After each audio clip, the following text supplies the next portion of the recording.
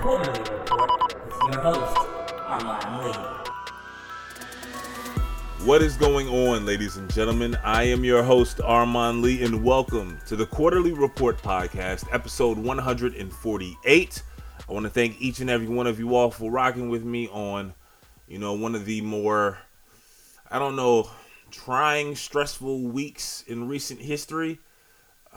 It's not just kind of what has sparked riots across this country and kind of ignited the country, but we're still also dealing with a pandemic, massive job loss, and there's just a lot of things that are going on in the world today, and I appreciate every single one of you all for taking an hour or so out of your time and rocking with me, man. And as we kind of try to navigate through all this together, this week I'm joined by special guest Ashley Baker, the host of the About Nothing But Sports podcast.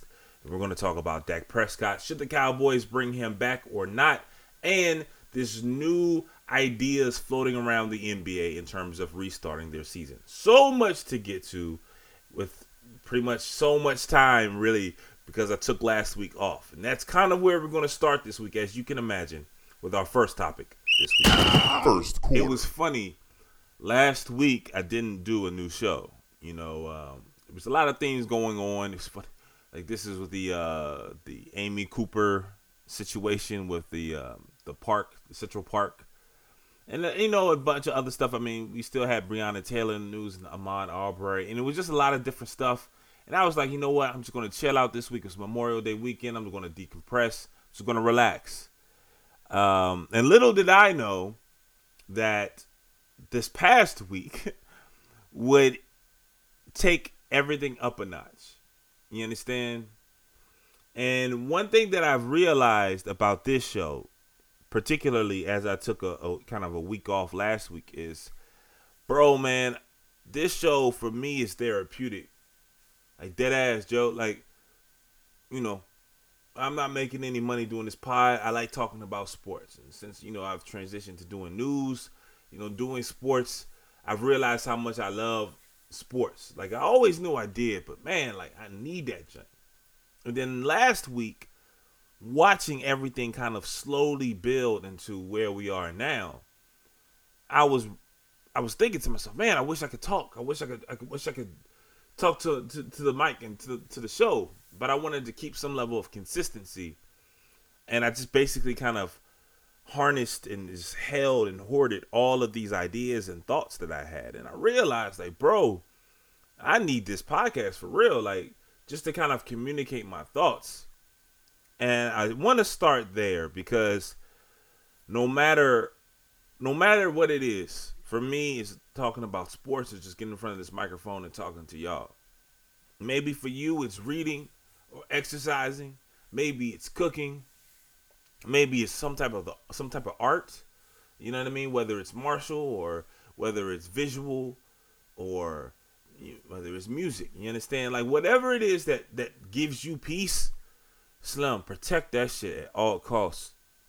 Whatever it is that gives you peace, whatever it is that makes you safe, and I'm not talking about physically safe right now, because so many people are trying to skew everything that's happening as, oh, they're coming for you. Oh, it's not safe for you. Oh, you need to do this, that, and the third. I'm talking about your mental peace, your emotional peace. Because, like I was saying, like, we are currently facing so many things at once. We are facing a pandemic, in addition to massive job loss, an economy that people are questioning if it does rebound, if we are currently facing, or not facing, but currently in a depression. We've already dealt with the Great Recession. We don't even know the depths of what we are facing now. You understand? And then, Old Faithful, like, we haven't seen the pandemic in 100 years. The recession comes and goes. Maybe this is the depression. We finally been clear. Like, we got the green light. Yo, they're UFOs.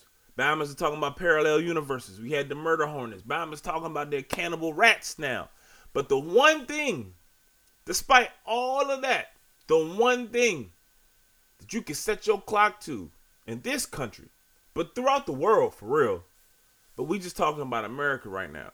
The one thing that that you can set your clock to, man, Old Faithful is racism. And ain't that a motherfucker, right? That throughout all of this, what shut everything down? You know, what put a pandemic that has killed over 100,000 Americans in 2 months, what put that to the back burner? Racism. You feel me? And there's just so many emotions, so many ideas, so many thoughts that are just running through my mind and have been kind of fighting for like the forefront in my head throughout this entire week, throughout this entire historical week, really, man. Like I don't even know anymore, bro. Like, you know, in the history books, you remember certain riots. You remember certain uprisings, I should say, better yet. You remember some moments. Historians remember some moments. And these type of moments, if you will, they happen so regularly. Like, I don't know. I don't even know. You know what I'm saying? Like, how is this going to be remembered?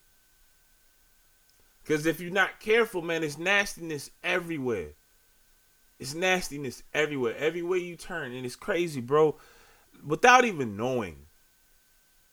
On this podcast, I just try to, man, open myself up to you guys. And thankful that the people who come back and keep coming back, you know, maybe I'm hitting a nerve or striking a chord, or maybe you just view things the way I do.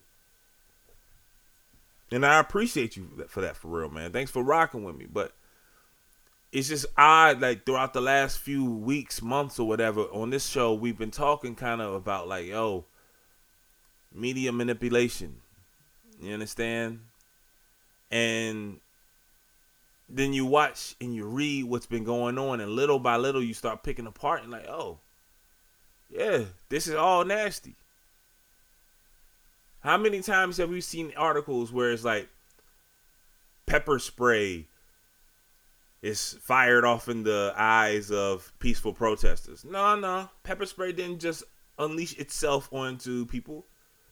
The police sprayed pepper spray in people's eyes. The police, right, attacked credentialed members of media when the cameras are rolling. They don't even care. We have now graduated to a point where it used to be just a handful of years ago. Oh, man, look, technology is now going to show the world.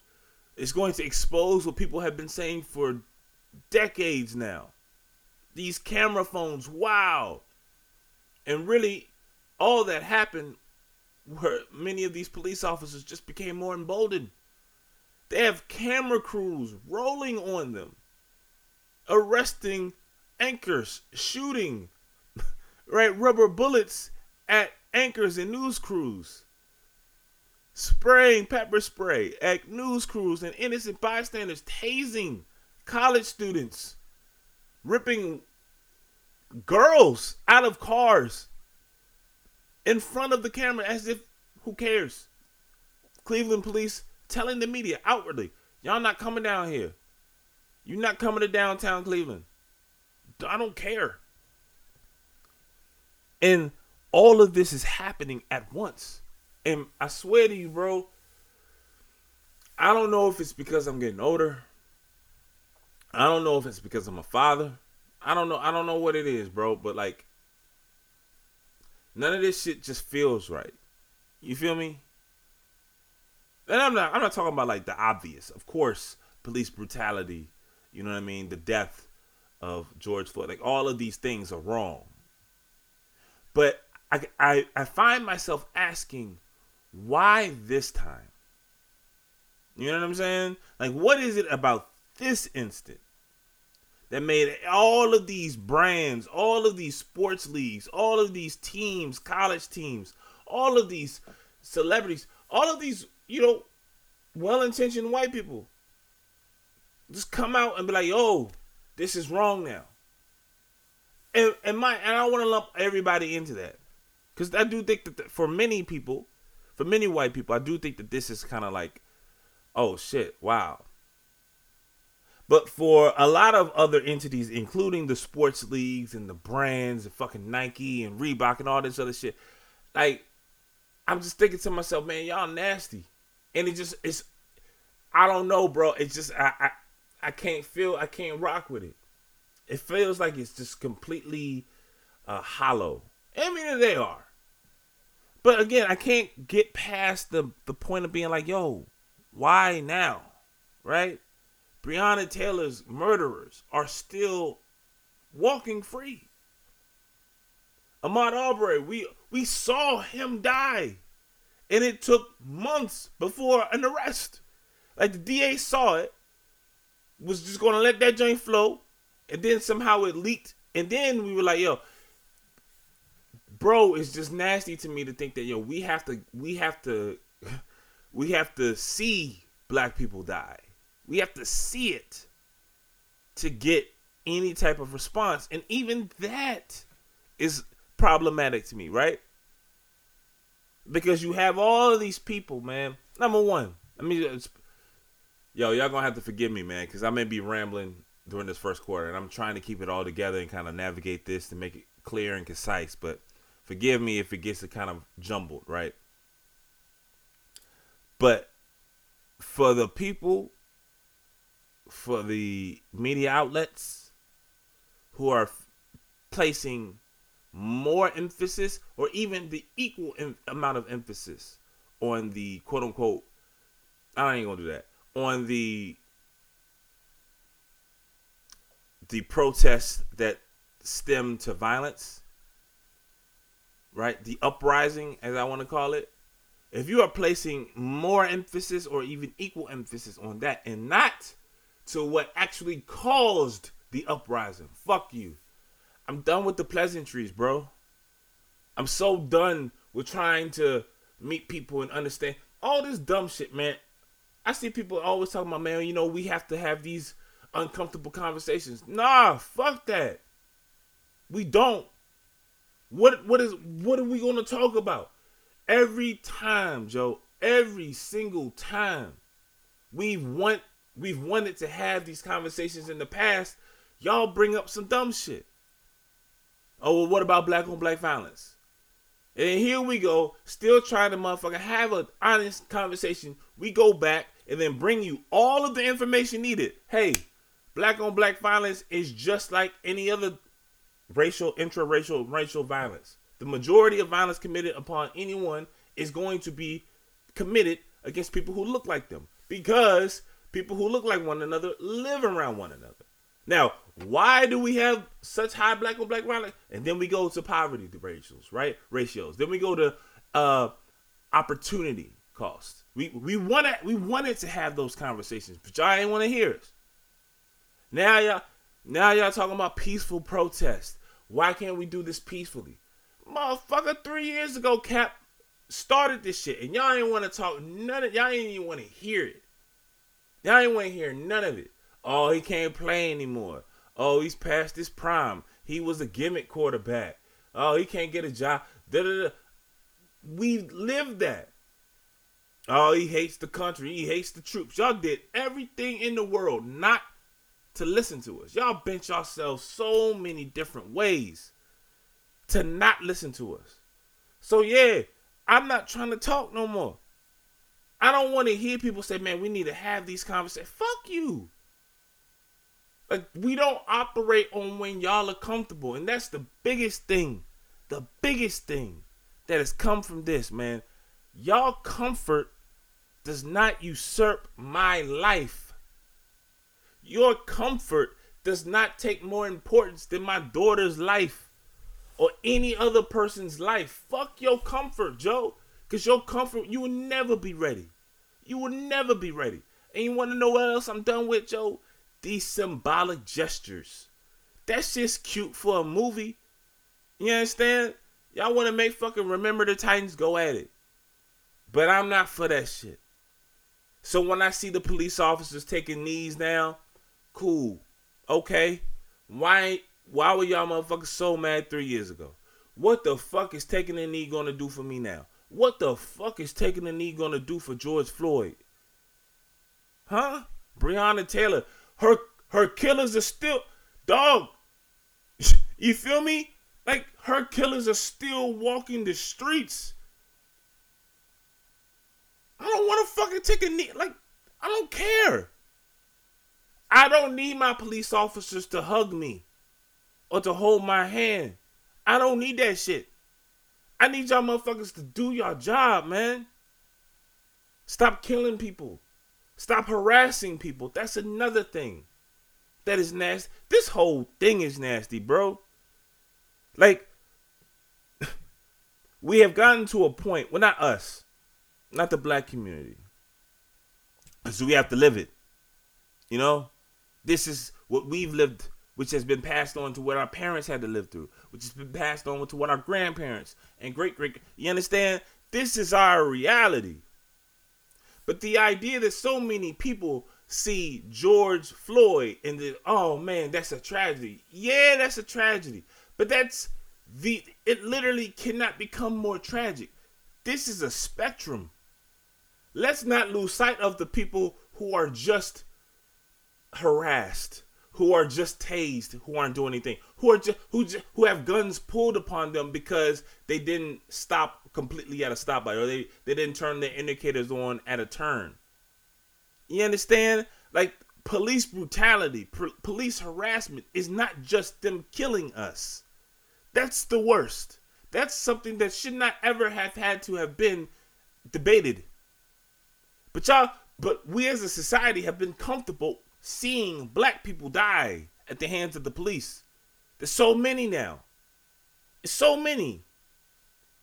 But we forget about the police officers doing barrel rolls, throwing black girls on the ground in bathing suits and pointing guns on them. We forget about the police officers in schools who are throwing children, picking up desks and throwing children out of the desk across the classroom. We are forgetting about the DOJ releasing a report on Ferguson saying that entire police department is filled with racism. We focused on Mike Brown and God bless the dead, but we completely lost track of that. We completely lost track of the DOJ doing a report on Baltimore's police department, saying how filled with racism they are, and how the black community is ticketed higher than their white counterparts. How marijuana convictions, arrests are disproportionately targeted toward black people. There are black people currently doing time, federal time, for marijuana.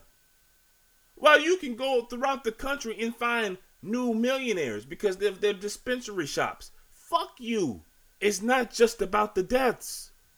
The deaths should have been the one instance where people were like, okay, like, dog, you're not even a good person. Like, that bar ain't even high. You can fucking skip over that bar. To be like, okay, police officers are killing people who are unarmed. That shit's fucked up. You know? Like, let's not fight on that line. But nah. Y'all fought for that. Y'all fought on that. For years. For years. People saw Tamir Rice, a little boy, get shot at a park. Got murdered at a park by police officers before they parked the car. You feel me? And we're ready to debate. Fuck your debates.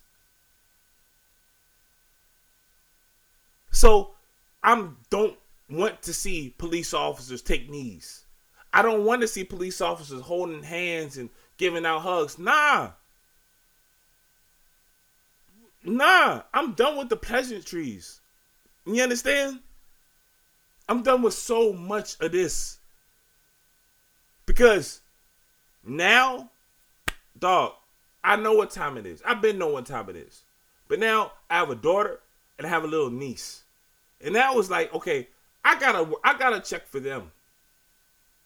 And how do you teach, how do you prepare little children for the world?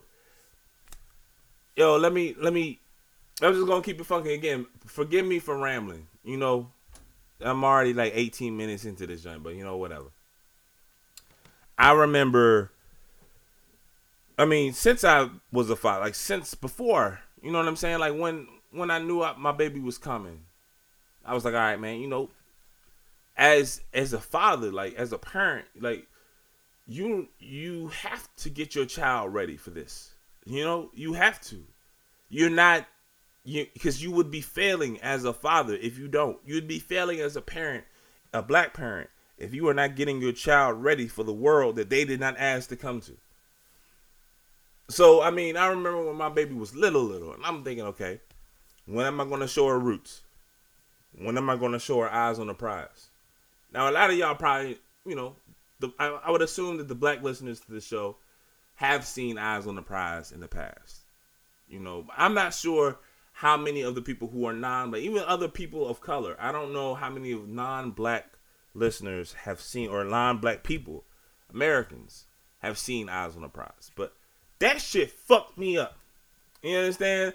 I'm 37 years old, 6'4", 250 some odd pounds, man, grown man.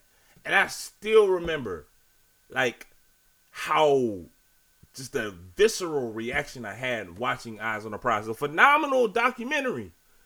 Must-see television. Yeah, I know I got to show my daughter it. But it fucked me up. And I saw that joint when I was in middle school.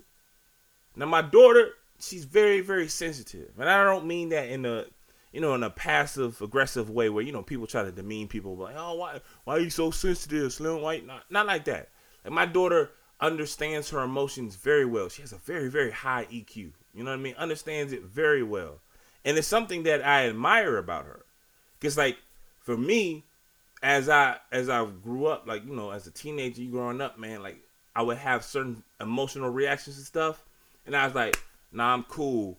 And then over time, that becomes, me developing into being something of a stoic, right?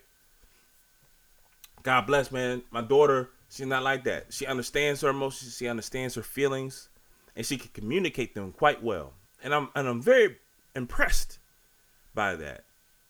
But she feels. She really, really feels. So I knew, I'm not going to be able to show her Eyes on the Prize for a little bit later. But I was like, when she was 2 years ago or whatever, 7 years old or something, I'm like, we can watch 13th, a phenomenal documentary by Ava DuVernay. Because again, I wouldn't be doing my job as a father if I do not get her ready for this world. She has to know this. She can't afford not to. It's real. So we are watching this documentary, and we get through the vast majority of it. We get to probably about 80% of that joint.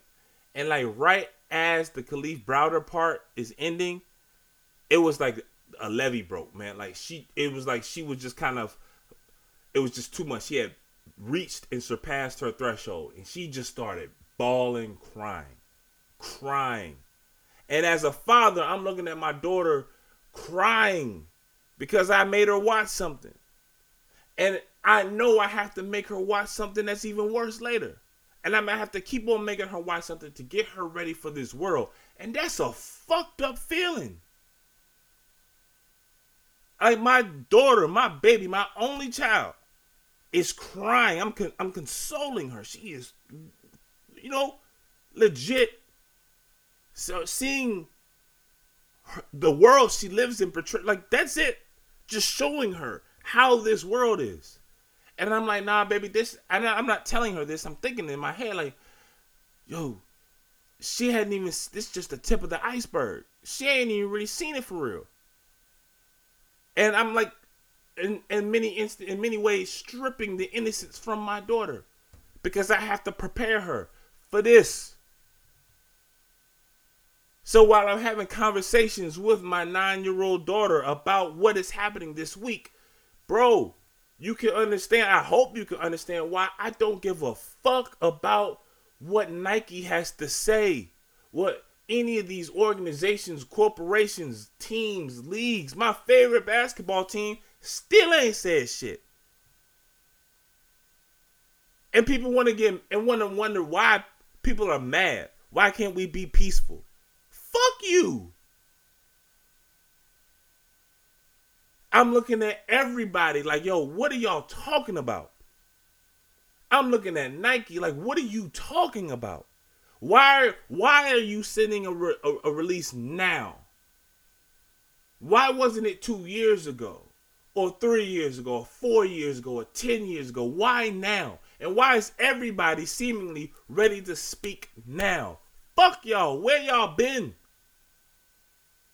You know, where y'all been? So nasty out here, Joe. And then the NFL has the audacity to come out they motherfucking mouth and write something. And I'm just thinking to myself, and again, maybe it's just me going old, man. Maybe I'm just turning into skeptical, the skeptical, whatever. You know what I'm talking about? Like, maybe I'm just like, yo, conspiracy theorist, brother, right? Maybe that's me. But the audacity for the NFL to even type anything, they should have just shut the fuck up and just try to ride this out. They stay off season. The NFL operates with one of the most powerful armies in this world. Because we as Americans, despite all of this, we can't shut off the NFL to save our fucking lives. I can't stand the NFL. And I'm going to talk about the NFL later in this motherfucking show. That's how wild it is. So they don't have to say anything. But they choose to, man. And I feel like they sunning us when they do that shit. Because we know what time it is with them. They have made that abundantly clear. When I saw the NFL have the audacity to release something, as they still are currently blackballing Colin Kaepernick. Nathan Peterman has a job. Huh? How? Ryan Fitzpatrick still has a job. Just go down the list of quarterbacks. They were still trying to get Matt Schaub out there like last year. And now y'all want to be like, oh, let's do the peaceful thing. No, we had time for that. Y'all didn't want to hear us. It's wicked almost. It's sad. These protests did not start until, Tuesday? When the DA, I forget, Mike Freeman, I believe is his name, right? In Minneapolis, said that, you know what, they needed to wait a little bit longer to get more evidence before they arrested anyone. We had seen this shit. And they were like, nah, and we knew what time it was. Like, when you hear them say that shit, or even when they eventually did arrest the officer, it was like third degree, we know what this means. He ain't doing no real time. There were no protests. None. We had seen it. It had been viral, and I don't watch that shit no more. Real quick aside. After, again, the Tamir Rice death, it like really... It changed something. It broke something in me, man. Like, for real. And then seeing how people were still trying to, but a death of a child. So I don't watch any of them. I didn't see Ahmaud Arbery. I don't see any of them. After Tamir, I was done. So I still haven't seen it, but I saw people talk about it all the time, right? So it's clear as day. We've all, it's been seen however many millions of times now. And the DA comes out and is like, we still need more evidence. And then it's when motherfuckers started be like, nah, fuck this. And they started lighting shit up. Now, how funny is it that only after that first night or first 2 nights of protest, then an arrest is made? Huh? Right, don't talk about how you can't stand the protests and the riots or whatever, as I call it, an uprising. But then that's the only time y'all want to do shit. It don't work that way. The tweet went viral back later on this week, talking about how after Dr. King, God bless the dead, after he was assassinated, there were 11 days of riots in the country. And then the Civil Rights Act of 1968 was passed. So don't talk to me about how violence isn't the answer when at every single turn in American history, the only time motherfuckers listen, the only time motherfuckers act is after violence. Stop with this bullshit like, oh man, violence ain't the answer. I wish it wasn't. I wish violence wasn't the answer. But show me when anything other than violence has answered a damn thing. One example, please. I swear, I will be ready, listening, ready, and able. And again, I'm not saying go outside and burn some shit. That's not what I'm saying. Don't hear me. Don't think that's what I'm saying at all. Hear me now. But I don't. If people feel upset to burn some shit up, ask yourself why. You understand? Because we weren't doing that shit. We weren't. Didn't happen after Ahmaud Arbery. Didn't happen after Breonna Taylor. Look how many people have died just in 2020, unarmed, and we didn't do anything. Again, well, like I said with my daughter, there's a threshold. There's only but so much you can ask people to do and to withstand. While you keep on shitting on them. And now y'all want to listen. Now y'all asking for peaceful protest. Now police officers are taking a knee. Now Nike's writing a statement. Or Adidas, a Complex, and all these people. Matter of fact, all these NBA teams who conveniently don't have a lot of black people in their social media departments. But y'all don't want to talk about that, so it's cool. Now, conveniently, all of these entities and online brands, they want to release some shit. But isn't it funny? Throughout all of these statements, there only been a few brands to say these few words.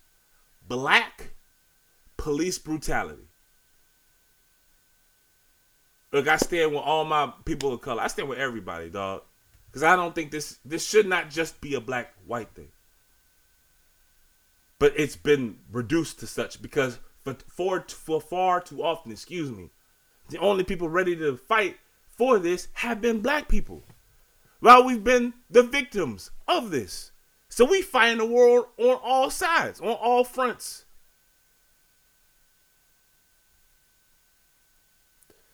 There are some events where people of color have to endure together. And I applaud and I appreciate all the people of color who fought tirelessly alongside of black people for decades. But when the president was making racist statements calling this the China disease or the China virus, people correctly said, yo, we need to cut that shit out because our Asian brothers and sisters are being targeted, right, with violence because of this. They didn't say people of color were being targeted because of this. There's some times where, yes, you can say people of color because we all are under the same umbrella. But there are other times where persons of color just doesn't cut it. When the president's talking about deportation and people are calling ICE, they're not calling ICE on me. So you saying persons of color? Nah. Call that shit, call a thing a thing. When people are targeting our Muslim brothers and sisters, they ain't targeting me. And we are always ready to say Latino, Asian, at every turn, we do it. But for whatever reason, when it's a black person dying, so many people are just so scared to say black. Why? We go through hoops to say all this other shit, right? We will, you want to be religious, like whatever you don't want to be called fat, we don't call you fat. No, obese. You understand? We will call you whatever you want to be called, Joe. And I'm not even saying that's wrong. But for whatever reason, when it comes to saying black, oh, that's just too, that's too uneasy. Why?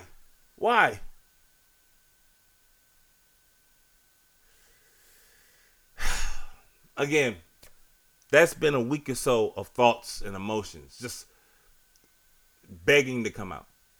And I hope it made sense. Again, it was a bit of a ramble. I try to be a little bit more concise. I try to be a little bit more put together. But man, I just needed that, Joe, because I'm keep seeing these images of, oh man, let's hold hands and let's do kumbaya and let's take a knee. Y'all motherfuckers didn't want to take a knee. So now that we moved past that, don't ask us to do some shit that we was ready to do 3-4 years ago. And y'all keep doing the same thing to us. Stop that. But I want to hear your guys' thoughts. Not necessarily on what I had to say, but if that's what you want to do, feel free. But however you feel about, man, what we are facing as a country right now, I definitely would love to hear from you. You can email me at quarterly report. Email me at quarterlyreport@gmail.com, quarterlyreport@gmail.com, or tweet at me, quarterly show. And again, we spell quarterly here, QUARTERLEE. So again, 2 ways you can get in contact with me to kind of address how you feel about everything that's going on in our world right now. Email me at quarterlyreport@gmail.com or tweet at me at quarterly show. All right, so I had to get that off my chest. Was fired up, ready to go. Thank you for rocking with me. Thank you for listening. Again, the way this show is formatted, maybe you didn't want to hear a whole 30-minute quarter on what's happening in the world.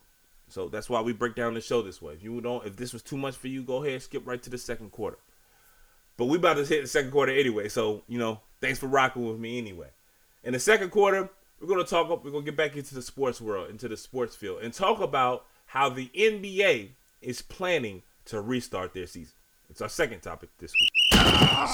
So the NBA at this point, it's pretty clear that they're coming back. In fact, it's pretty clear that sports in general will come back. Though the actions of the past few days, the past week, I'm not necessarily sure how wise of a decision that will be, right? But we will put that to the side for a moment. The NBA,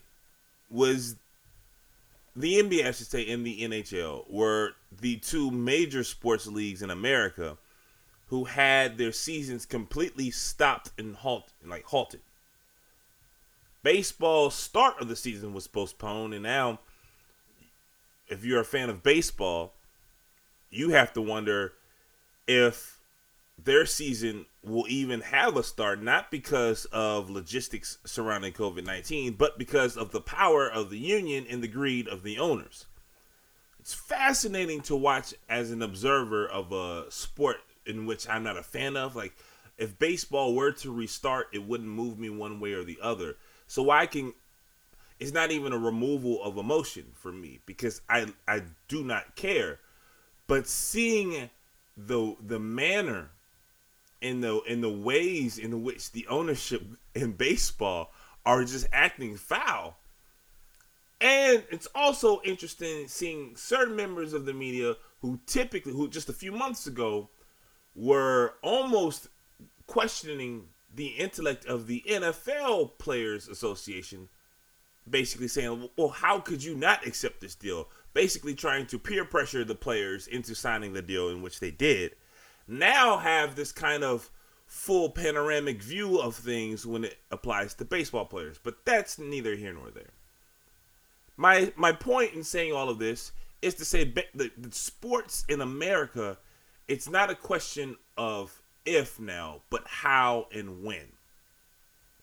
Basketball, who kind of took an ownership position in America's response to COVID-19, considering how they shut their season down first, they're now, it seems, all in on bringing in teams to finish their season. But there is some type of, I don't know, debate, if it maybe not be the right word, but there is some back and forth on how they should. And what seemingly now is leading the way is a 22-team tournament style kind of way into the postseason.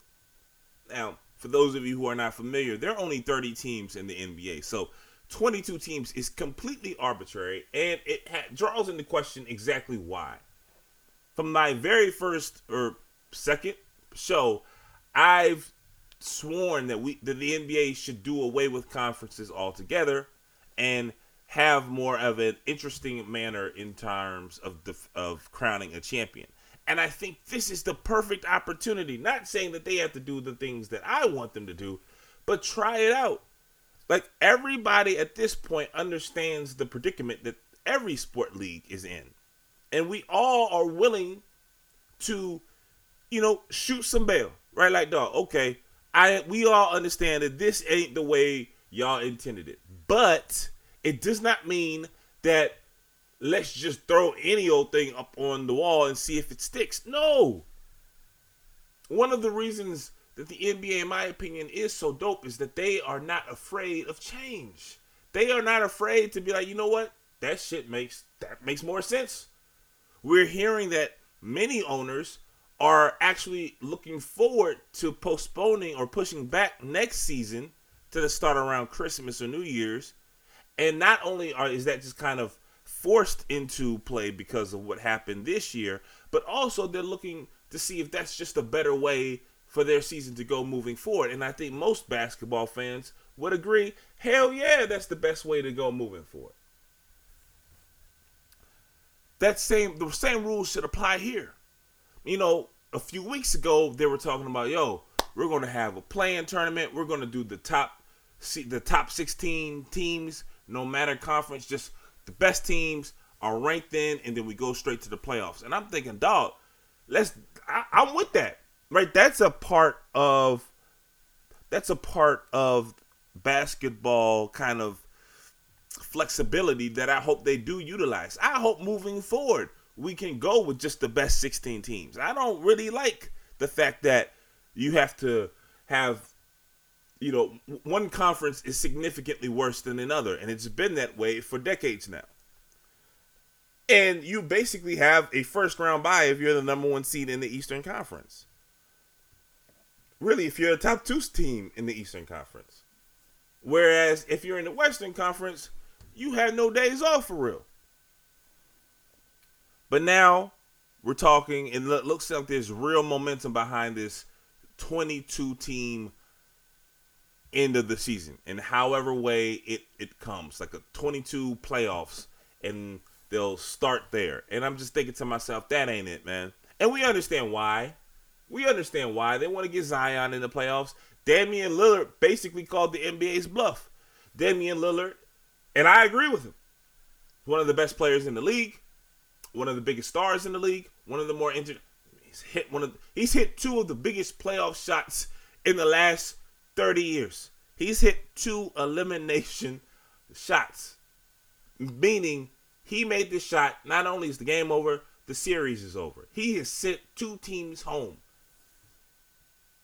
Phenomenal basketball player and one of the more fun players in this league. But if you went to a 16 seed postseason, the Blazers aren't in it, and neither is Zion. So we know the NBA is trying their best to get them in it. But what you have is that you've got a bunch of other teams who don't deserve to be in the postseason, who people don't want to see as well. Like, to get to Damian Lillard, you also then have to have the Spurs. You also have to have Orlando. I'm in D.C. I know a lot of Wizards fans are kind of wrestling with this idea right now. Like, should we want to be in the playoffs, or should we really want to have a better chance at a really top pick next year in this upcoming draft? But you have to get them too. Care to want to look at the ratings of the Wizards, Magic, and the Spurs? Like, how many of y'all are really trying to see that, Boston or Milwaukee Orlando series? You feel me? Like, come on, Joe. Like, I understand there's a financial position involved. They want as many teams as possible because you want as many games as possible because you want to kind of recoup as much money as you've lost as possible. But Slim, this ain't it. This ain't it, man. I think having a group play series would be so dope in basketball. And the thing is, when you look at, and I look, this is an unscientific, assumption on my part, right? I haven't done the research. I don't know the exact demographics of the NBA nationally, but it feels as if there is the NBA fan base skews younger, and we do know that as a fact because they've done kind of the age of each fan base. And the NBA, along with soccer, skews extremely young. And also because the NBA is such a global sport, more so than any other of the major 4 sports in America, there does seem to be an overlap with professional soccer, particularly big soccer in Mexico and Europe. Why not use that? Right? It just seems like such a smart idea to kind of take from what soccer does extremely well, the fun things that soccer does, even from the World Cup stance and position. It's something, the sports are so close that it could work. And the younger fan base is more willing to adapt. We are more willing to be like, yo, try that. We are more flexible in our thought that way. Where, so many other sports they just have this visceral reaction anytime there's change brought. People want to do something, I don't like that. Why? Because we've always done it this way. That's not a reasonable response. You feel me? I think that the NBA should go with, you want to do 16 teams, and you can have four teams in each group for 4 groups, right? So 4 teams in 4 different groups, 16 teams all together, and you play it out. You do a group session first to kind of get your legs in, and then you see. I mean, they do it with basketball in the Olympics and in the World Cup, right? You have group play. You then see everybody based upon how you play. It gives everyone an opportunity to kind of get their legs under themselves, and then we in there, right? And then we know who gets seated where. We know how people play, and then boom. And you do it the top 16 teams. Though, I don't need 8 teams from the East and 8 teams in the West. I don't want to see 8 teams in the East as is. I mean, think about how phenomenal that could be. Imagine if Kevin Durant comes back, right? But just throwing out 22 teams makes no sense. Like, why? Why 22? The 30 teams in the league. I mean, if you're going to do that, then bring everybody in. It's like the argument against the 64 or 66 or however many teams are in the tournament now, where it's just like, dog, y'all just bringing people in just for the money, and the quality of play around the playing games is just such a joke. Like, not the quality of play, but the idea behind it. Like, you keep on trying to tiptoe for more games, for more money. Let everybody in that joint. It's not going to take that long to get my Knicks out there. They trash. Like, you know what I'm saying? The bad teams are bad. And if you just want the extra games, then fuck it. You know what I'm talking about? I think, and again, I want to make sure I'm perfectly clear. I understand the financial burden that all these leagues are in. So the question then becomes, how much are you willing to bend for the money? The NBA ain't going nowhere. Right? They walked into a huge salary cap issue at the beginning of the season. Unforced error. Daryl Morey still can't really peek his head out there like that. He cost the league so much money on an unforced error. And they're going to be okay. It's going to hurt. It's going to hurt next year, maybe for 2 years. But they can withstand it. Just like they can withstand this. The NBA is not going anywhere. Major League Baseball is not going anywhere. The NFL, for whatever reason, they just completely are immune to anything like this. We know they ain't going anywhere. The NHL's not going anywhere. Don't water down your product just for the last bit of cash. You understand? And if you are, fuck it, go hard with it. This is the chance to think of anything. Come up with something that is going to keep us engaged. Bro, we do not need to see Orlando versus San Antonio. I don't need to see the Lakers play the Pelicans. I know everybody will salivate over, oh my gosh, LeBron and Zion in the playoff series. Bro, we're going to be okay if Zion's not playing in the playoffs. We're going to be okay if Damian Lillard is not eliminating a team, is not making Paul George's life a living hell this year. We okay. Like so many people get so riled up with these first round series. A lot of y'all Bama's don't even watch the first round for real. We're going to talk about kind of the fan reaction to finally getting what they say they want, or what we say we want, I should say, in the fourth quarter. But I do hope that the NBA thinks this through. And I know at this point it feels as if it's a foregone conclusion that the 22-game season will happen, in fact. But I just hope somebody there, that all of these decisions are not just purely based on money. And I know I sound naive, because of course they are. But hopefully at some point someone is like, okay, hold on. Like, do we really want to do this? And I also hope someone else is thinking of the future, because this could be a blessing in disguise. Yo, sometimes you got to eat an L. We're all eating an L right now. However, we can flip it if you have the foresight. Let's not be myopic here, because this is an opportunity if the NBA allows itself to go through it. And having a 22-team playoff, that shit don't even make sense to me. And that's not the opportunity that we need to be thinking about right now. All right, guys, you heard the horn, and of course that means it is halftime this week. But before we get to halftime, some stoppage time here on the Quarterly Report. For those of you who are listening for the first time, stoppage time is basically an opportunity where you all get to ask me a question about something that you may have heard, something that you may have heard me say in the earlier podcast, or a question that you just want to hear from me off rip, right? Something that I may not have talked about that has piqued your interest. And this week, my question comes from Keisha. She's from Largo. Shout out to Largo. You know what I'm talking about? I used to live out there for, 15 years now, Joe. So shout out to them. And she emails me asking, what are my thoughts on the revelation that Michael Jordan lied during The Last Dance? And this is so funny.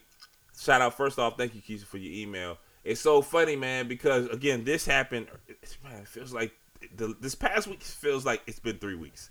So this came out in the early part of the week before all this other stuff popped off, or maybe around the time all this stuff popped off, but I don't know. And for those of you who are unaware, it's so funny because I've been talking about The Last Dance for the last month, it feels like, on this show in some ways. And my whole argument was, bro, this is not journalism. And I'm uncomfortable with the fact that so many people are using The Last Dance as a source of reference. Like, this is kind of a resource on Michael Jordan's legacy. I have no problem with Michael Jordan. And I have no problem with the fact that Michael Jordan is green-lighting his own documentary. This is just going to be the start of something new. Almost any athlete who's worth a damn is going to do this moving forward.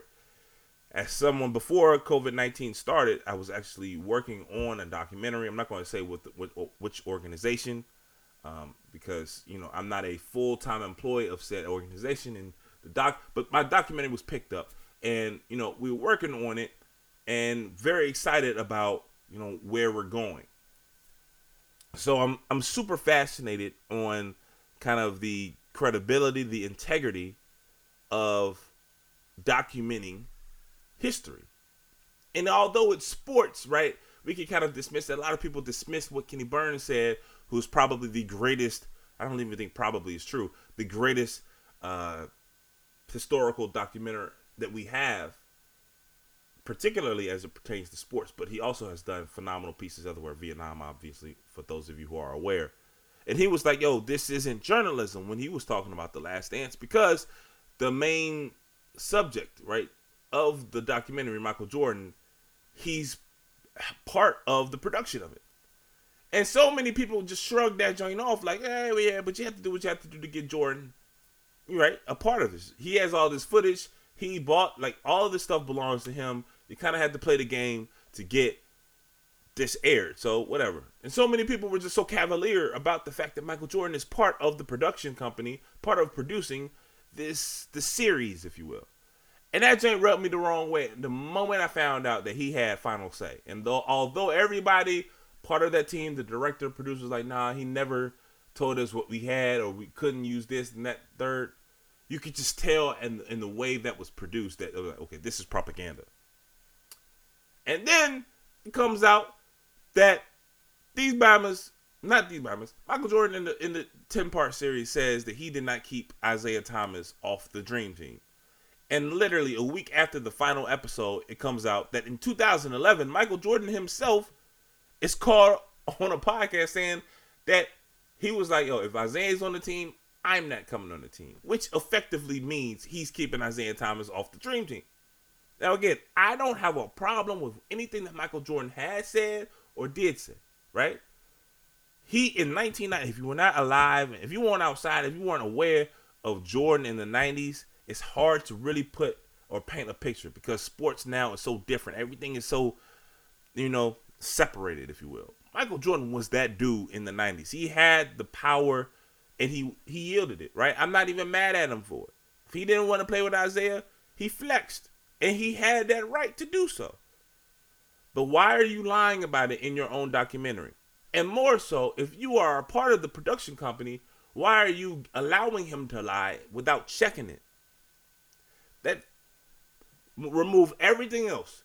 That is the main issue that I always had. If you are not going to check the subject of your documentary, then what are we doing? If you are allowing him carte blanche to say whatever without, the fire of truth to keep him in line, then what are we doing? It's propaganda to the fullest extent. I don't care how much power he yields. Like, think about it, right? If you're saying, man, he had all this power, we have to do what we have to do to get it. Like, play that out. Take it out of the sports arena. Think of the most powerful person in the world right now. And imagine, because there will be people who want to document this history. Trust, we all know. Imagine that person having the power to, withhold information, withhold footage. And people count it and be like, yeah, okay, well, that's fine. We had to do what we had to do to get him, green light all this. We had to get him to green light this so we can run this footage. Are you then willing to shortchange and cut corners on that to provide the entertainment value? And again, I understand sports is different. I get that. It's not necessarily as serious as the most powerful person in this country. It's not really a matter of necessity. It's not anywhere close. I mean, they are different. News, obviously, is more paramount than sports. But imagine this. If you're telling me because something is sports, you're willing to cut the corners, then how am I to trust anything else that you do? If you're willing to cut corners here, how am I supposed to believe you didn't cut corners there? You feel me? So, Keisha, thank you for your question, man. My reaction is I don't even know if I can believe or trust anything that I saw with The Last Dance that I didn't know for a fact. Like, all of that stuff was cool. From an entertainment standpoint, dog, 4 stars, right? 5 stars, whatever the maximum number of stars you can get. A+, A1. But from a credibility standpoint, from an integrity standpoint, oh my God. Nah, man, that shit might as well been Teenage Mutant Ninja Turtles, Joe.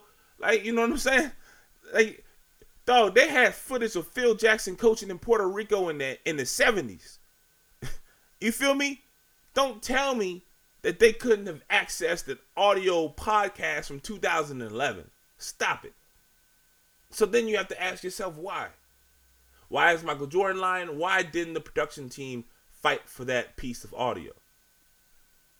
And if you have an answer, or even if you don't, you come to the conclusion that many of us came to well before this piece of evidence was even, introduced, if you will. The moment we knew Michael Jordan had any power, any sway on this 10-part series, we knew, this is all foul. So ask yourself, why didn't they introduce that audio clip when Michael Jordan said that he had nothing to do with Isaiah Thomas not making it? And it then becomes quite clear. But again, Keisha, thank you so much for your question. Again, I want to hear from you all, man. Anytime y'all have something to say, anytime y'all have a question that I may have said, whether it's about the protest, whether it's about the NBA playoffs, or anything in between, hit me up, man. Email me at quarterlyreport@gmail.com. Tweet at me at Quarterly Show. Again, we spell quarterly here, Quarterlee. All right, so it's time for halftime this weekend. And this week I wanted to kind of focus in on what the black experience is. You feel me? Like, it's been a rough week, but don't get it twisted. It's always rough. You are always living with something like this in your mind, in your heart, right? It reminds me of the famous James Baldwin quote: to be a Negro in this country and to be relatively conscious is to be in a rage almost all the time. That's the truest shit ever. So this week, I want to go into the mind, the psyche of all black people, all African Americans, and to kind of shine a light and let y'all know, bro, this week, we don't have 0 fucks to give. Take a listen. Hello, black people. This is your central nervous system. Despite centuries of racism and wrongdoing, you still have an unlimited number of fucks to give. Be safe. Thousands gathered at the intersection where 46-year-old George Floyd was choked by a cop digging in with his knee. Breonna Taylor's family is suing 3 Louisville police officers after the 26-year-old woman was shot and killed in her apartment. We report again tonight on the fatal shooting of Ahmaud Arbery. This case is perhaps a sign of the times because so much was caught on tape, including the killing itself. Well, damn. Just like that, you only have 8 fucks left. It is imperative that you find something to replenish your energy. Just in case Instagram goes down, we promise we come back. We will be here. We ain't got nowhere to go. We quarantined. Ain't nowhere to go. So we here with you. Now, this next song I'm going to play for you, you're not going to know this song if you're not a day one with Kirk. You got to be a day one. You don't know this song if your grandmama don't have peppermints wrapped up in a piece of toilet paper in her purse. This is my first song ever wrote. Let's go.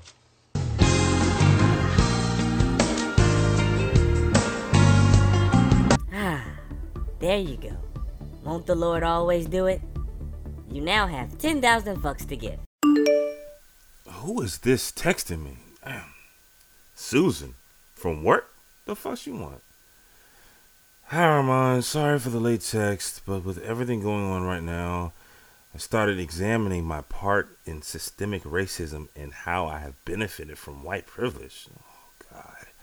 I'm so sorry this is all going on, and I want to know how to better check myself and my family for racism. Do you mind doing an IG live with me? I think we can really work together to unite the What the fuck? Warning. You have 0 fucks left. Warning. You have 0 fucks left.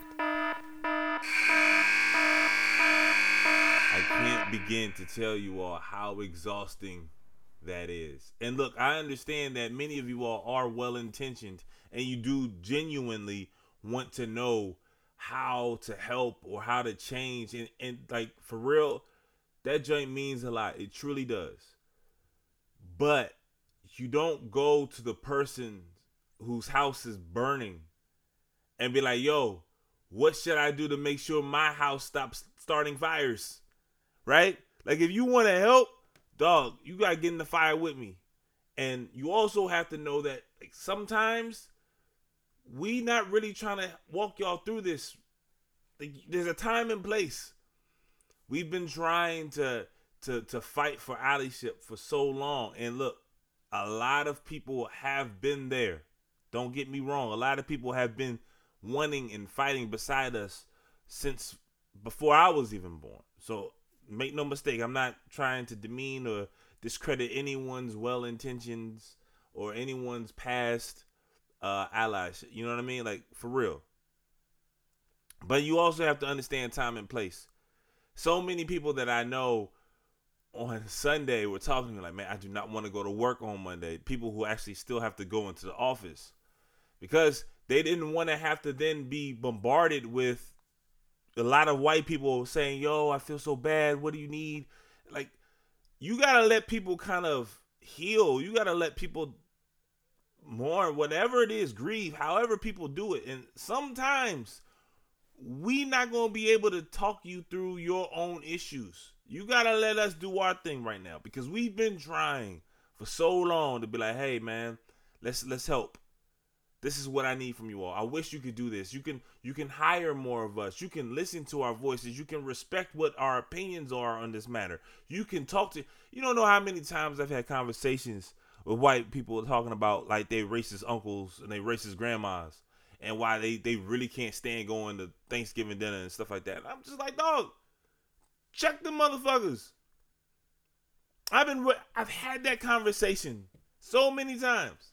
And I also want to shout out my super close white friends out there, man, because there have been a lot of white people over the last week, and I know this because a lot of my friends, black friends, and family members have been sharing the same stories of how a lot of people that they work with or former colleagues, or maybe people that, you know, they are cool with but not necessarily friends with, and they've been texting and sending DMs and all this other stuff, kind of, you know, voicing, you know, their displeasure with the moment and asking how they can help. And that's cool. I don't want to make people think that that's wrong. That's dope that you are doing it. But I want to shout out my friends who they don't need to make those specific, almost strategic texts, because I've had conversations with them throughout our friendship. You know? Like, you don't need to make the gesture if you are always there. And I want to salute those of y'all, man. Like, one of my best friends, shout out to my guy Ian, man. Talk to him all the time, man. He didn't have to reach out to me and my homeboys. We were on a group text. He didn't have to, because he been there. You know what I'm saying? And you get there because you don't wait for this to happen to talk. You don't wait for these type of moments to happen before you listen and ask. And you know what I'm saying? Like, we are not your sounding board. We going through this too. We've been going through this. You know, it's so funny, man. Like, dog, black people, we don't want much. We don't ask for much, Slim. We don't really be asking for much. Really? How many times, if you've ever been around a black person for more than 2 days, if you black right now, you know what I'm talking about. How many times have you heard variations of this? Man, I hope they don't fuck with me. Man, they better not fuck with me today. Slim, you better stop fucking with me. Dog, why you fucking with me right now? You know what I'm saying? It's the same thing. We just don't want we just want to be left alone. Leave us alone, dog. We want the American dream just like everybody else. We want to go to work. We want to earn our way. We want to take pride in what we do. We want to provide for our family, stay healthy, and pass and make sure our next generation has it better than we do. That's what everybody wants. But we just want to be left alone while we do it. We don't want all this shit. You know what I'm saying? Many times a cop just gets behind you. They don't even turn their lights on. They give it all. It just get behind you while you driving. Oh shit, what this motherfucker want? Dog, it's just, I will be driving below the steep speed limit. Don't ever break any laws, nothing. I have nothing to worry about. But anytime a cop just gets behind me, dog, I was just like weird with it. And every black person is the same. We just don't want to be fucked with. That's it. Just leave us the fuck alone. And we be straight. You know, it's an old African proverb that don't fuck with us. Just stop. We don't ask for much, Joe. And now, you know, we got to deal with all this other stuff on top of the fact that COVID-19 affects us disproportionately. On top of the fact that unemployment is surging, and unfortunately, that too affects us disproportionately. And now we got to deal with our age-old friend, racism. Dog, we don't have time all the time to talk about you and how you feeling right now, bro. Tighten up. You know what I'm saying? It's uncomfortable. It's what it is. Dog, either you gonna ride with us or you not. And if you are, be prepared to be uncomfortable. But be prepared to carry your own weight sometimes, dog. We can't be there for you every day trying to walk and hold your hand through this shit. We've been trying to tell you. And I don't know why this one is the one that opened everybody's eyes, but I'm glad you here. But the first rule is, Slim, we not here on your every waiting, beck and call. You know what I'm saying? You're going to have to handle your shit real quick. Hopefully, you guys enjoy that. Hopefully, some laughs. Also made you think. You know what I'm saying? But the first half is in the books, right? We have made our halftime adjustments, and we are back ready to finish the show up strong. And we start the second half of the show with our special guest making her second appearance on the Quarterly Report, host of the About Nothing But Sports podcast, Miss Ashley Baker. All right, guys, joining me this week, making her second appearance on the show, Ashley Baker from the About Nothing But Sports podcast. Ashley, thank you so much for joining me this week on the Quarterly Report. Thank you so much for having me. Yeah, I talked about it earlier in the show.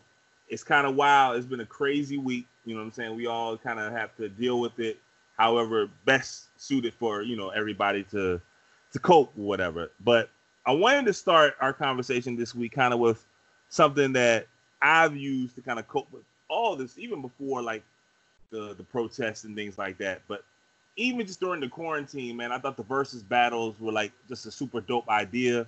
And as they've continued to progress, they've had a few hiccups here and there, but overall, man, like one of the best things about this quarantine life has been kind of like checking in and like the communal atmosphere of like talking with people as we watch these battles. So first off, I kind of want to hear your thoughts on the versus battles, particularly which ones have you enjoyed the most before we actually start getting at it.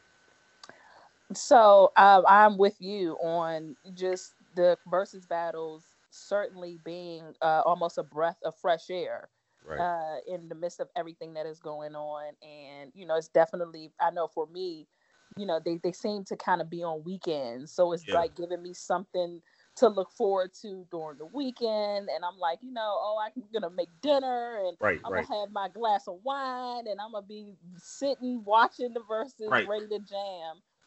So that's what it's done for me. It's almost like, okay, I'm going to a concert this weekend and you know what I mean? That's what that's just been amazing. I'm so happy that they came up with the idea, with the concept of doing those battles, and because it's been great for the culture for sure. Yeah, man. I mean, you hit the nail on the head. It's like, especially when things started, it was like, all right, man, what we supposed to do for real? You know what I mean? They shut down everything. Like at first it was like no movies, no games. They shut down the conference tournaments in college basketball. So it was just like, dog, what are we really supposed to do?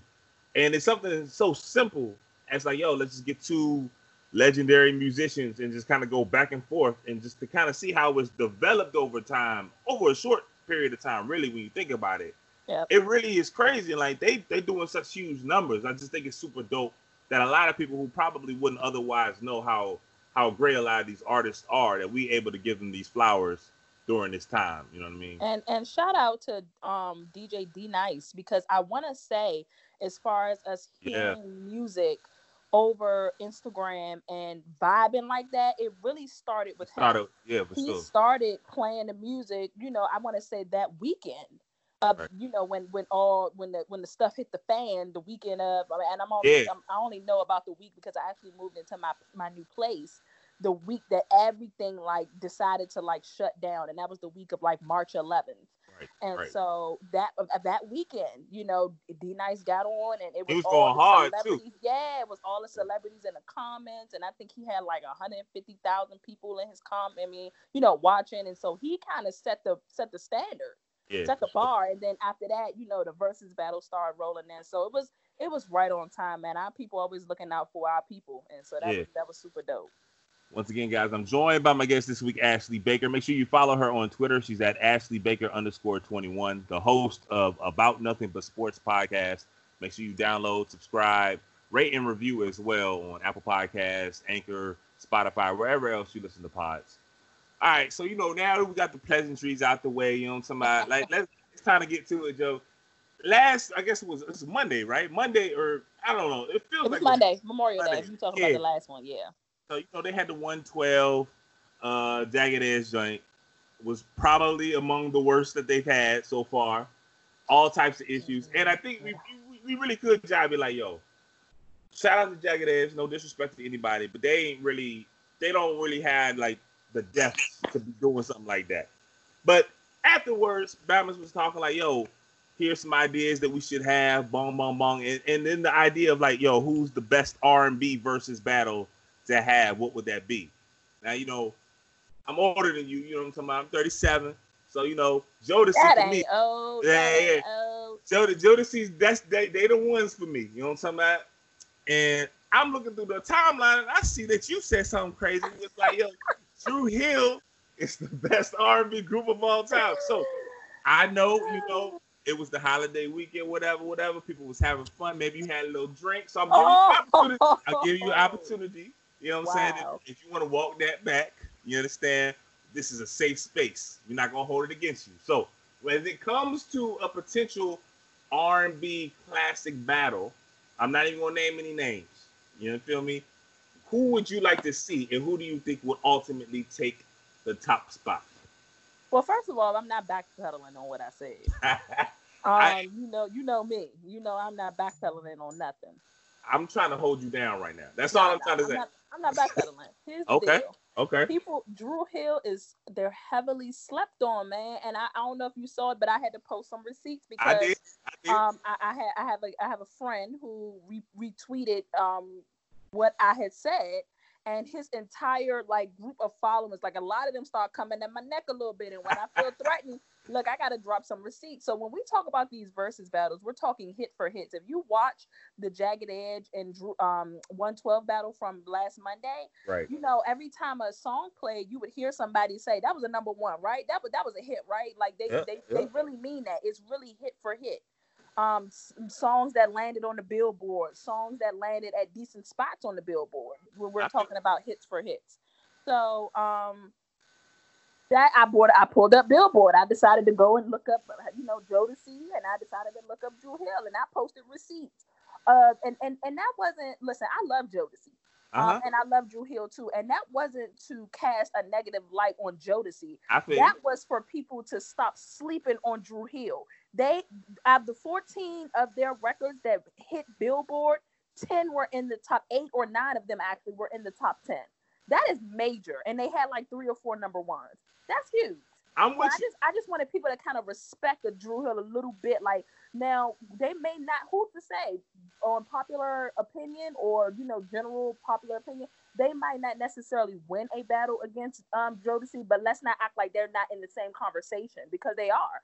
I will say this. I will give you credit to this, because I rock with Drew Hill too, and like of that era of like once you got past the early '90s stuff, you know what I'm talking about, like Tony, Jodeci, Boy. So like once you got past that, like that kind of mid to late '90s run of R&B groups, Drew Hill is the best of them. Like I thought they should have went up against 112 over Jagged Edge. You know what I'm saying? Like I guess if you wanted to do an Atlanta thing, that makes sense. But like I'm with you, Drew Hill is slept on.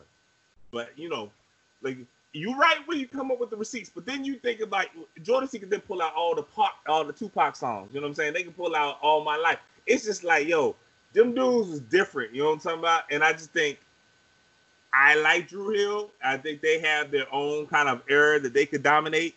But when it comes to that early '90s run, I think that their arms may be a little bit too short to box with God. You know what I'm talking about? Man, I don't know. If I had to, I don't know, man. I mean, we can always agree to disagree. Look at you. Kind of diplomatic. Okay. Listen, we can always agree to disagree. But I'm a '90s girl. Period. Okay. I love '90s R&B. For sure. From late '80s, early the entire '90s R&B. That is my era. I would listen to that over anything. Seriously. Yeah. No and so for me, I just can't. I just don't want people to dismiss Drew Hill. Like people were like laughing as if, they can't even sit in the presence of Jodeci. And I'm like, y'all are tripping. I had somebody say to me, when you posted these receipts, and without Jodeci, there would be no Drew Hill. And I'm like, okay, girl, and without Earth, Wind, and Fire, there would be no Jodeci. So what conversation are we really having here? Like, come on, we're not even talking about that. Kind of sound crazy sometimes when, you know what I mean? Like, they be making up excuses and arguments that don't even make sense. So I'm with you on that. I'm with you on that. Right. Like, come on, everybody came before somebody and paved the way. So, but yeah, I mean, if I had to, I know you asked me the second part of the question, who would I love to see? I most certainly would love to see Jodeci and Drew Hill. Right. I feel like I was considering New Edition against somebody, but New Edition just that's a cheat code. They're a cheat code. All of them then branched out. It's like you couldn't even really. I don't even know who could go with New Edition for real. I don't know. I really don't know who could go against New Edition. You would have to. I don't know, but I think as of right now, today, if I had a choice of a versus today, I would want to see Tony, and Mint Condition. That's tough too, because I don't want to stay on this too long, but that's tough too because Raphael Sadiq got his own. Like, you could just do Tony stuff, and he's like, yo, that's a dope battle. And then when Raphael Sadiq branches off, you like, dog, he got like 30 more songs that he could go to. You know what I'm saying? Right. That would be a dope one. I would love that. So and to be honest, I can't answer the other part of your question of who would win. Right. Because Mint Condition and Tony, I mean, they just, oh my God. Legend. It's just too That's tough. a dope one. That's a super dope one. That's a dope one, yeah. So I would love to see that. Yep. Once again, guys, I'm joined by a friend of the program, Ashley Baker. Make sure you follow her on Twitter. She's at AshleyBaker_21. She is the host of the About Nothing But Sports podcast. Make sure you guys download, check it out, man. Really fun podcast on all your podcast listening platforms. All right, so, wanted to start off with that one because, again, this week has been super heavy. And, on Sunday, they're going to do a new one with Kirk Franklin. Just try to lift the spirits of people. You know what I'm talking about? Yeah. But this is a sports podcast, so let's get into kind of like the on the field, on the court topics now. Absolutely. The NBA, they were like the first sports entity to really have to deal with the coronavirus back in March. They basically, like, people really understood how severe it was, at least in America, when the NBA shut everything down. And that's when I think people were like, yo, this thing is like really, really serious. But now here we are, about to be June. They are now talking about revving up and starting their season again. And this has led to all types of discussions about, should they just go straight to the playoffs? Should they do the best 16 teams? Should they do the best 8 teams from each conference, or even do like a group play? They also now have been talking about having the best 20 teams, in part to kind of have Zion and Damian Lillard, 2 of the biggest stars in the league, participate. If you were Adam Silver, if this was completely up to you, Ashley, how would you envision the NBA restarting their season, particularly how they will do a postseason? I want you to clarify something for me. Okay. I know you said, because this information coming out is new. Yes. So I know you said the top 20. So we would be talking about obviously 10 per conference. See, so what they're saying is, when the top 20, they're saying just the top 20 teams in the league. So it wouldn't be 10. Oh, so it's not per conference. Right. Wow, interesting. See, that's what I didn't know. I thought that it was 10 per conference. Yeah. Well then, okay. But if you wanted to do 10 for 10, like, think of it like you have a completely clean slate. However, like, whatever it is that you think is the best way moving forward, maybe you do think 10 per 10 conference, 10 teams per conference is the best way. Like don't think that you have to be tied to anything that's already been suggested. If this is up to you, like, how would you think is the best way to move forward? Honestly, I would probably just roll with the 16 teams. Right. Whichever teams are sitting in those 8 seeds. And I don't believe that anybody is like tied for an 8th seed or anything like that. Right. So it would be just those 8 teams and each conference. And that is my, first of all, I'm a mom. Right. So I'm immediately in mommy mode. The first. For sure. Is safety and making sure that everybody is okay. And I just feel like, obviously, the less bodies, for sure, is less. I mean, the risk is still crazy high, but you cut the risk just a tad, and sometimes just a tad saves lives or saves individuals from being diagnosed with this virus or whatever. Right. So I would roll with the first 8 and of each conference. So that brings it to 16. I mean, it would just start off like the playoffs would regularly start off. I think that they are going to go ahead and do it in Disney World. Mm-hmm. And, you bring everybody there, you quarantine for 2 weeks. I'm talking emergency services, food individuals, your families, the players, referees, announcers, media, everybody that's going to be involved, obviously with approval from the league. They would go down, everybody would quarantine for 2 weeks. And then I feel like, I think that they should, what is it like? I'm thinking maybe 1 or 2 different locations where the games would be played. And obviously, because it's so many games happening at once, especially if we're jumping right into playoffs, that the teams would have to go, maybe 3 or 4 days in between. Yeah. You know what I mean? That's just what, of course I've thought this to myself. But if I had it, opportunity to say this, so that's how I would go about it. But I just feel like the less people, the better. Unfortunately, this is an unprecedented circumstance. Right. So, Dame Lillard, I talked about this on my show this past week. Dame ain't trying to, I know, like you said, they're thinking about doing the top 20 so that you have Dame and Zion and everybody in. But let's just say if we go with my idea, people like Dame, they ain't trying to be, right. working out, doing all that just to be on the bench and folks be away from their family and all that. So they certainly shouldn't bring the entire league down there. That's just out of the question. For what? Why is Steph and the Warriors going down the world? Come on, they've been out of the conversation. So I would do it like that. I would roll with the 16 and play it out. Play it out like a regular playoff. Also, what you don't want to do, it's already going to happen because they're talking about the 31st of July being the target date. But you crossing lines with the NFL. Yeah, for sure. So the more teams you bring in, that's going to mean more games. That's going to mean more time. And that's dangerous territory to be, somebody's going to miss out. You know what I mean? People are going to want to watch football. And then you have people that would want to watch, deep season basketball. We're talking about the playoffs being around. We're talking about possibly the Western and Eastern Conference Finals being the same week or two that the football season starts. That's territory that you don't want to get in because somebody's gonna lose out.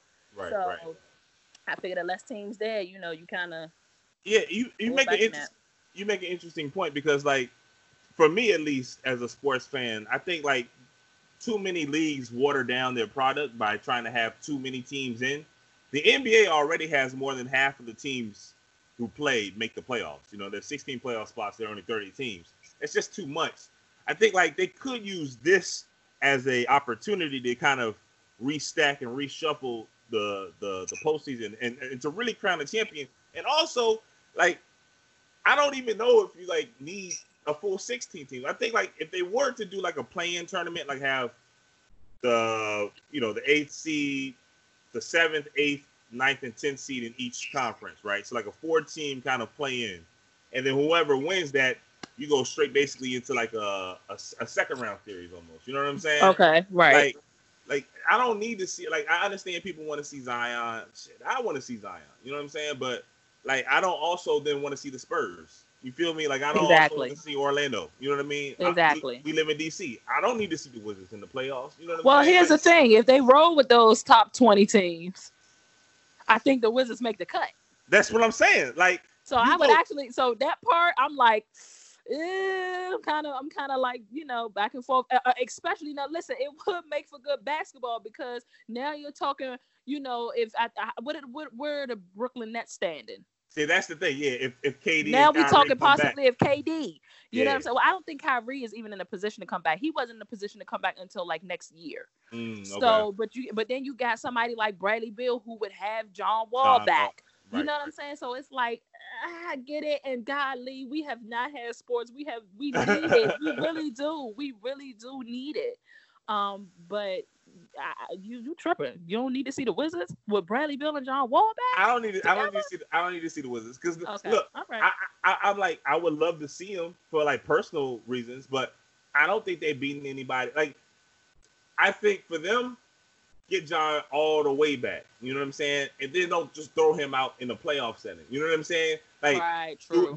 Do it slow. You know what I mean? So it would be fun, but at the same time, you got to do risk reward, at least in my opinion. You feel me? Okay, that's fair. Once again, guys, I'm joined by Ashley Baker. Make sure you follow her on Twitter. She's at AshleyBaker_21, the host of the About Nothing But Sports podcast. All right, so Ashley, this is gonna be my final question to you. I know you're a Cowboys fan. You wear that star on your sleeve, and I appreciate you for riding hard for your squad.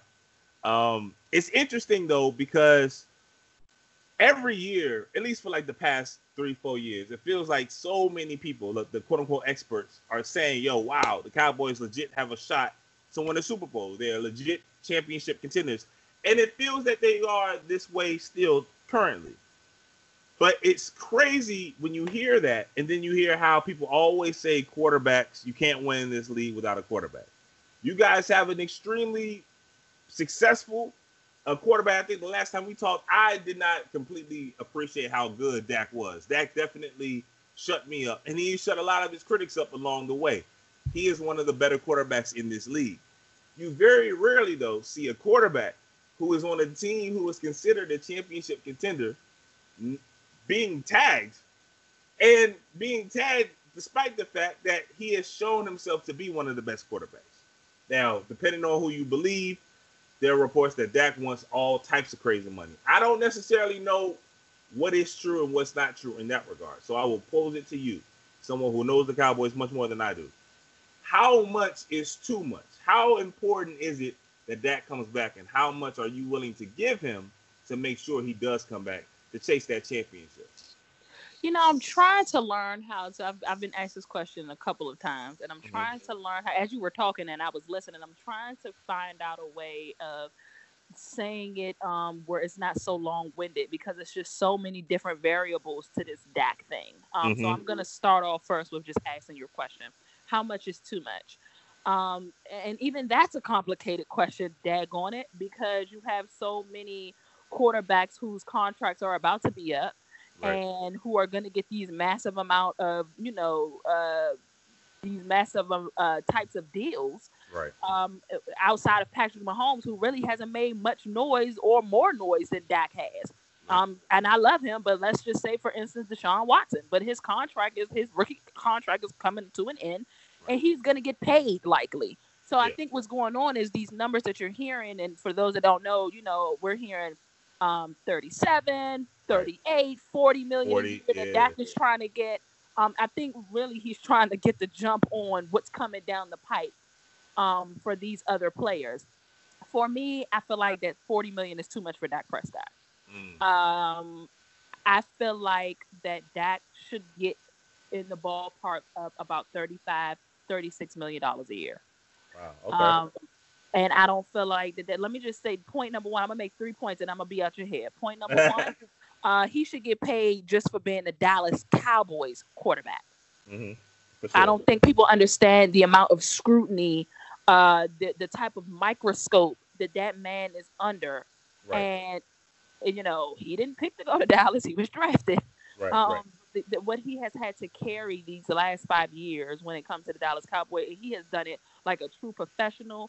He is a leader. That is one thing that you can't deny. Dak is a leader. So I think just off of those premises alone, having to deal with Jerry Jones and all that craziness down there, having to deal with freaking Jason Garrett for the last 4 or 5 years. Oh, please, the man definitely deserves to get paid. That's without a doubt. For sure. The second point that I want to make is these colleagues of his, or his counterparts, I'll say, your Carson Wentz's, your Deshaun Watson, these other guys, these Derek Carrs, these kinds of guys are getting paid. Yep. And I'm not putting out Patrick Mahomes, because Patrick Mahomes is going to get paid. He is just he's not even in the same stratosphere as these guys. He's different. He hit different. Yeah. However, Dak is always readily available.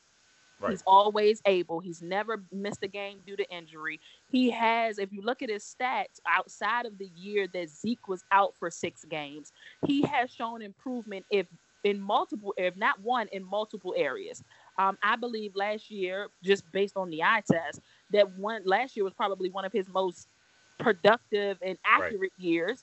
And that had a lot to do with John Kitna coming in and helping him with his mechanics. And, oh gosh, his name is escaping me. The offensive coordinator, Kellen Moore, being offensive coordinator, that had a lot to do with that. So, I mean, he's made progress, people. Let's not act like the man ain't made progress.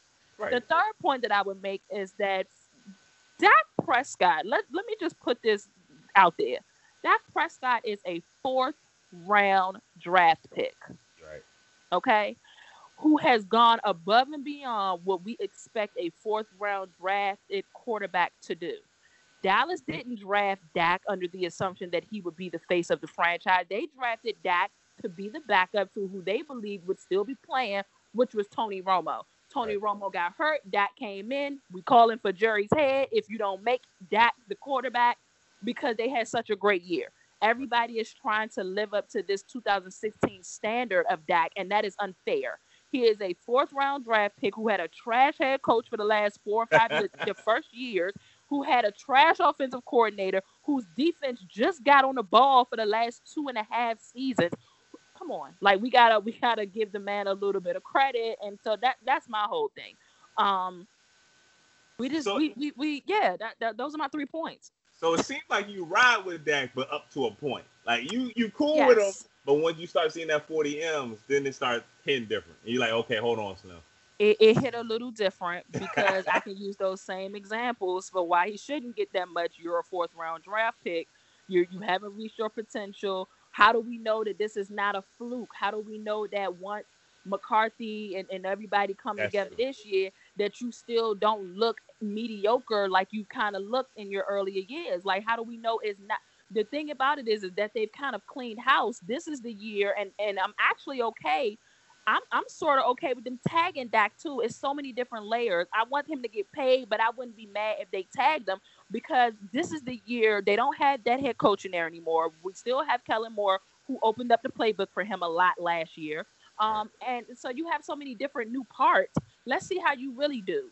And if you don't do as well as people anticipate for you to do in this 5th year, then you could possibly be the problem.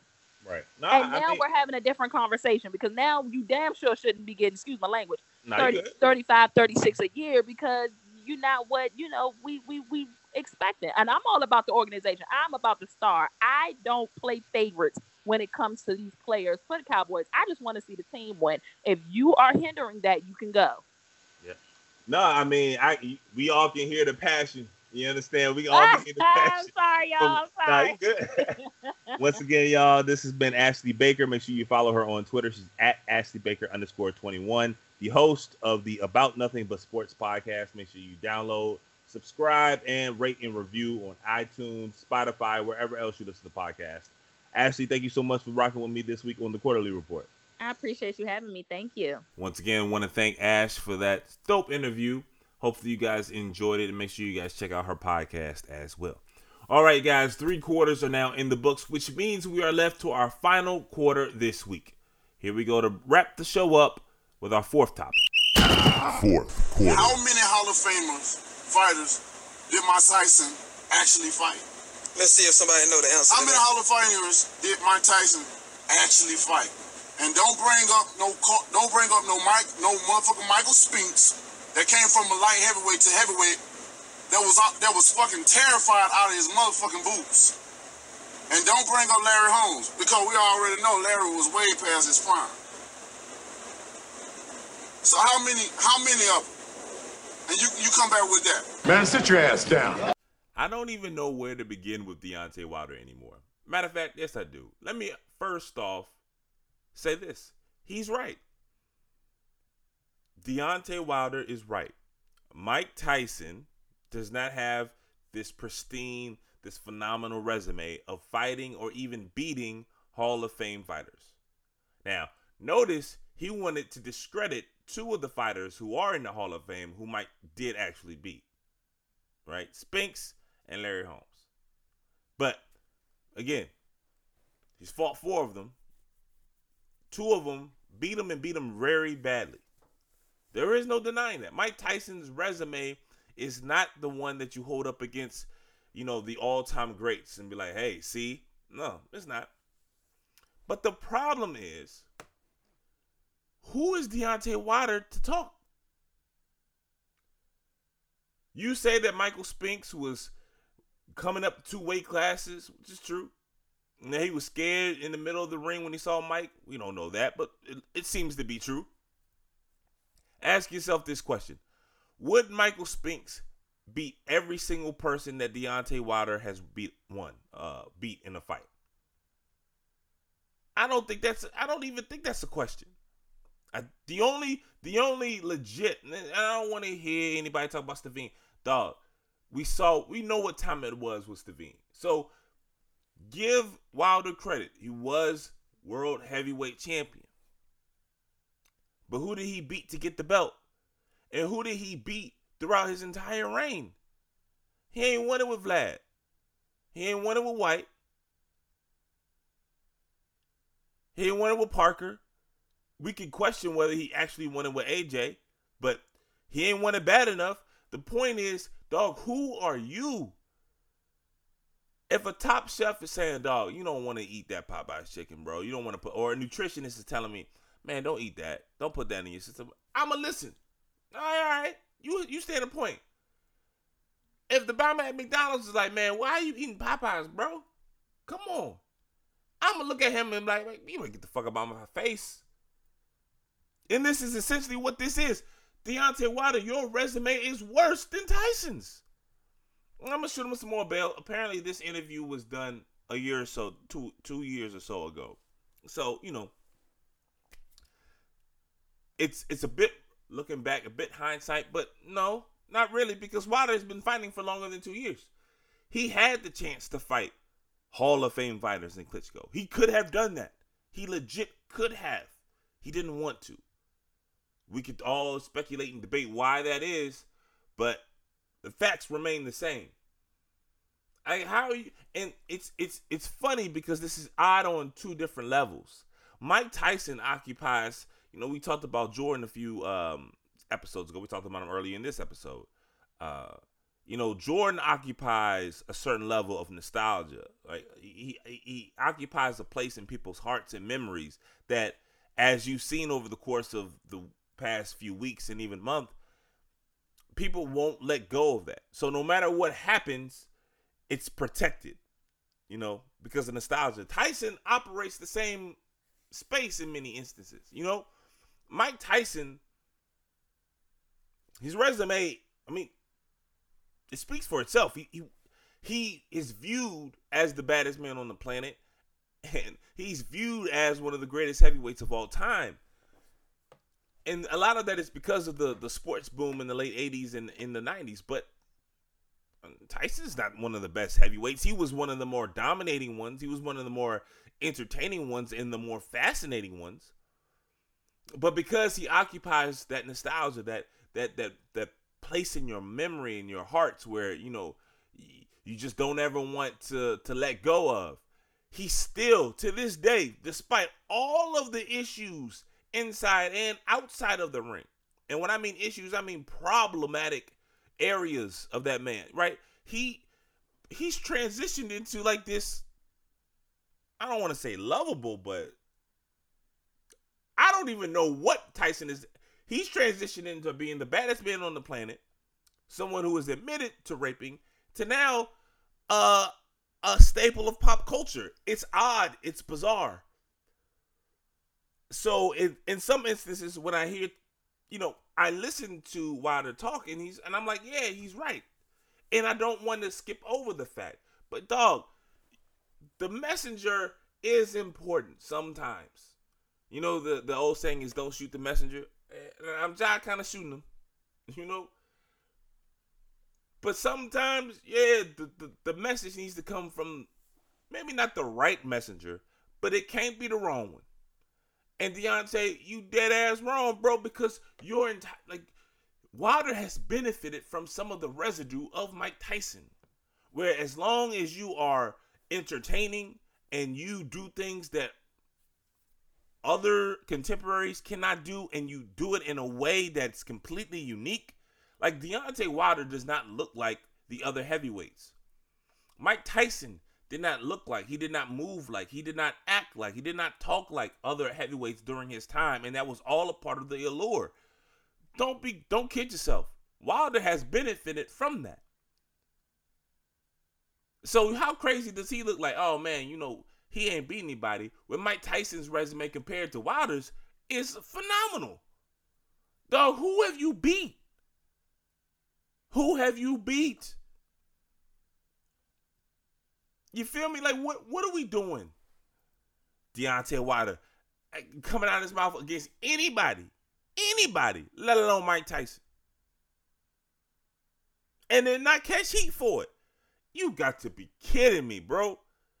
Yo, it's been a wild, weird year for Deontay. And again, shoot him some bail. This did not happen this year. He did not say this year. It just, for whatever reason, kind of came up. But Lord, let's not kid ourselves. Let's not play. One of the lasting images of 2020 in the sports world before Corona hit was you getting your ass whooped by Tyson Fury. The only fighter that you've been in the ring with as a professional who will be a Hall of Famer, will even sniff the Hall of Fame, and you got your ass kicked. Like, come on, brother. Understand your position. Understand your point, man, dog. It's so funny, man. I'm listening to Joe Budden's podcast, you know, like this past weekend, maybe it was a few weekends ago. And he was talking about these versus battles. And we talked about the versus battles a little bit. And he was saying, yo, these versus battles are like a reality check for a lot of these artists where they think that their catalog is like that. And then, you know, when they want to go head to head with somebody, he's like, hold on, Slim, those waters too deep. Deontay Wilder clearly, when he did his interview, was feeling himself because he beat Chris Areola. You know what I'm saying? Like, bruh, you had this long knockout streak, and congratulations. You know, like, I can't take that away from you. It is definitely an accomplishment, but you was knocking out guys who go 8 rounds. You was knocking out guys who would never sniff a top ranking in any division, let alone heavyweight. You was knocking out dudes who really don't even belong in a professional ring, for real. And that's how you built your kind of lasting impression in the sports world of being this menace and the baddest man. No, you never was. And we saw it. You blaming your walk-in attire on your dead legs, dog. Stop it. Stop it, brother. Like, sometimes you can have the right message, but be the wrong messenger. We've all dealt with that in our personal lives. Sometimes somebody gives you advice, and you may not take it just because you see what they do, and you're like, dog, don't talk to me. Like, who are you? Mike Tyson, if we want to have the conversation about Mike Tyson's resume, boom, we can have it. But Deontay Wilder, before you start talking about anybody else's, look at your own, bro. And while you do that, Angry Man, holler at him. Give him some advice. Man, sit your ass down. Sit your motherfucking ass down. Well, that was a lot. A lot to digest. Hopefully you guys enjoyed the show this week. Hopefully, you know, if you come to this podcast for an escape, hopefully I was able to provide some of it for you. If you come to this podcast for sports talk, I know we ain't do a lot of sports talk this pod, but man, it was important for me to kind of get that off my chest. So hopefully you enjoyed it. Hopefully got you to laugh a few times, maybe even got you to think, whatever the case may be. I appreciate each and every one of you all for rocking with me for, close to 2 hours this week. I also want to thank my guest, Ashley Baker. Make sure you download and subscribe the About Nothing But Sports podcast. Shout out to her, and shout out to each and every one of you all as well. I will see you guys right back here next Tuesday for the Quarterly Report.